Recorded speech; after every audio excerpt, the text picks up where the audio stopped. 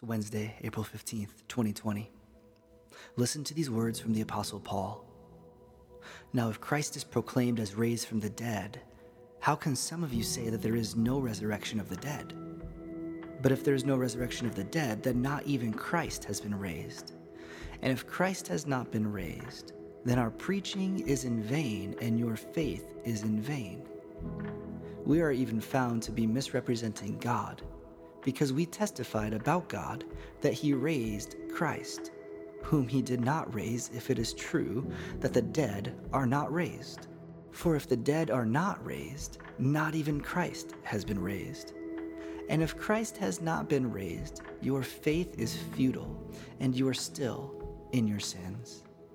Then those also who have fallen asleep in Christ have perished.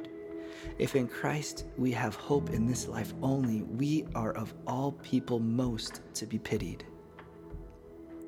But, in fact, Christ has been raised from the dead, the firstfruits of those who have fallen asleep.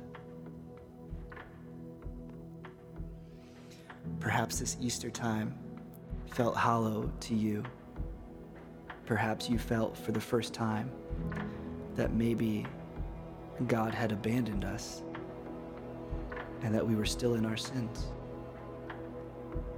And to this thought, we remind ourselves the words of Paul, that if the dead are not raised, then yes, we are pitied. But friends, the dead are raised because Christ is raised.